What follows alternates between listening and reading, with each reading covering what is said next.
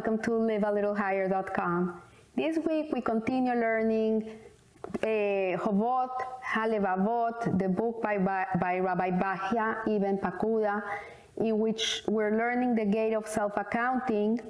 And today, Rabbi Pakuda says, a person should make an accounting with himself when he feels love, attachment, and yearning for one who he thinks has a similar feeling towards him, as it is written in Mishlei, as in water face answers to face, so the heart of man to man.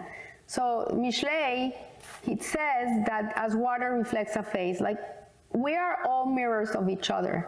So if you find someone that's smiling at you and is nice to you, it's because that's the way that person perceives you too.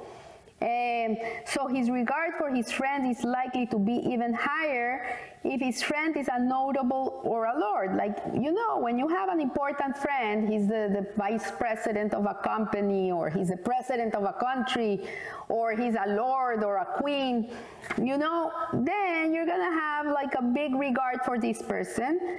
And even more, you're gonna feel more love towards this person if this person shows kindness to you, but he doesn't need anything from you. When people do things for you with no agenda, no personal gain, they're doing because they are just loving people and they love you and they want the best for you, then even more, you're gonna feel more attachment towards this person and more love towards this person.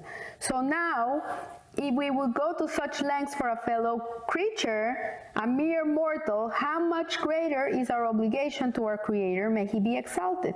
Like imagine, if you are one of these lucky people in the world, these blessed people, who happen to have someone in your life that is altruistic towards you, who has no personal agenda, who is kind to you regardless whatever. If one day you wake up with a bad mood and you're not the nicest person, but nevertheless this person is always there for you and is always loving towards you and is always there to help you, how much more do we need to feel the love towards Hashem, who is constantly giving us and loving us and blessing us, even if we don't deserve it. So it is not because you are more numerous than all the nations that God cherishes you and chose you. Rather, it is because God loves you. This is in Devarim.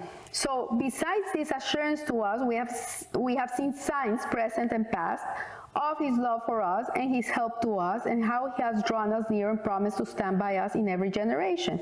We just came out from Shavuot, from Matan Torah, from receiving the Torah, and we came from Pesach, and we heard all the story of the Exodus and how Hashem took us out of Egypt with the outstretched arm. He took us out, and He saved us from drowning in the sea. He parted the sea for us, and He fed us in the desert with manna, and He had us with the clouds of glory taking care of us, and Miriam's well giving us water for 40 years.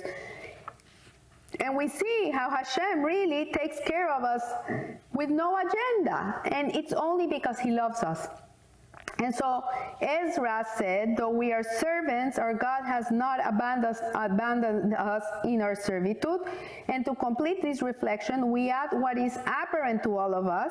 If one had been a friend of our fathers and forefathers, like imagine if you were friends with Abraham Avinu, we are bound to show him gratitude for his friendship by honoring and loving him.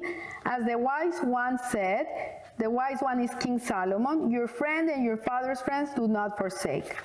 So in Mishlei, he says it in Mishlei. The Creator, may He be exalted, reminds us of His covenant with our fathers and His providence over us for their sake, to keep His covenant with them, as He said, because He is keeping the oath that He swore to our fathers. So Hashem made a promise to our forefathers, to Abraham, Isaac, Yaakov, that He would take care of the Jewish people forever. And we have to stand by this, that Hashem has kept His promise. We've been here in this world for I don't know how many thousands of years, We have endured 2 destructions of 2 temples, exile, persecutions, inquisitions, Holocaust, crusades, pogroms, anti-Semitism, terrorism, you name it. And nevertheless, Hashem has kept us here. He has kept His word. So how coarse is our nature, how stiff-necked we are, how small is our faith, how stubbornly we resist the truth. Why do we resist the truth? Why is it so hard for a Jew to connect to his essence, to keep Torah and mitzvot?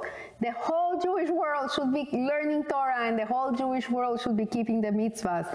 But no, we resist it. So of God's love for our fathers and forefathers, we are not mindful, because people don't learn and people don't know. They're not thinking about these things.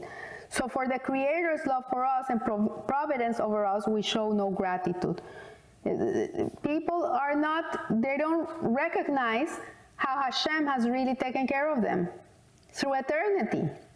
So in return for His great kindness and many graces towards us, we do not listen that He created us and gently guides us, leaves us unabashed.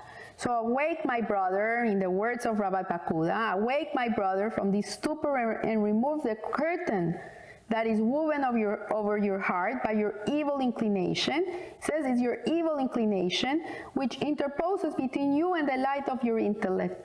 Your Yetzer Hara, your ego, your evil inclination is what doesn't allow the light of truth to come into your heart. Intellectually, maybe you get it, but it doesn't allow it to come in. And so he explains, it's like a web, like a spider spins its web over the window of a house.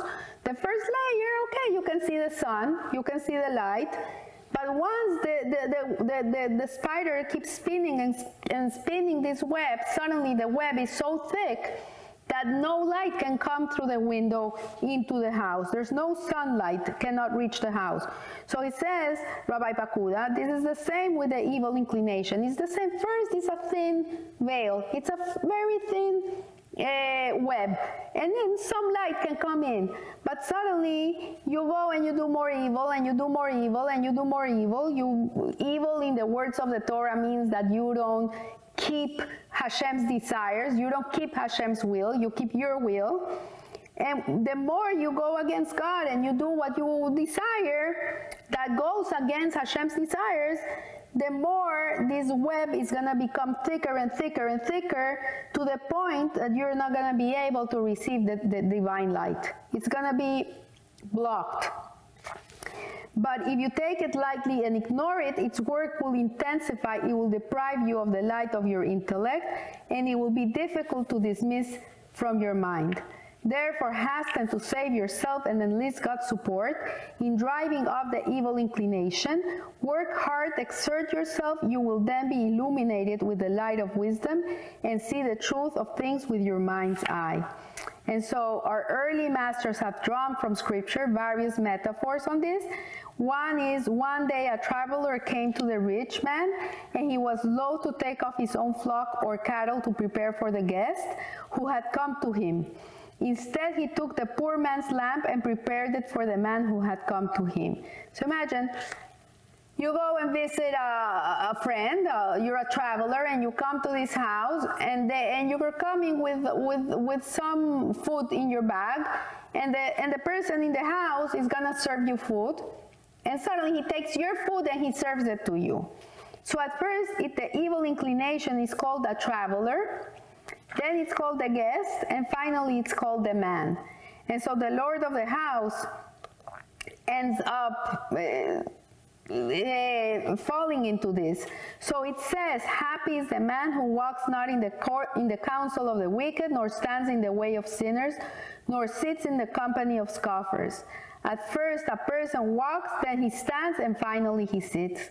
My father-in-law, he always says, first you give your hand, then they take your elbow, and at the end they take your shoulder. That's how it is. This is how the evil inclination works. It's Machiavellic. It takes first your hand and then suddenly it's up to here. He doesn't stop. And then in Mishle it says, evil men do not understand judgment, but those who seek God will understand all things.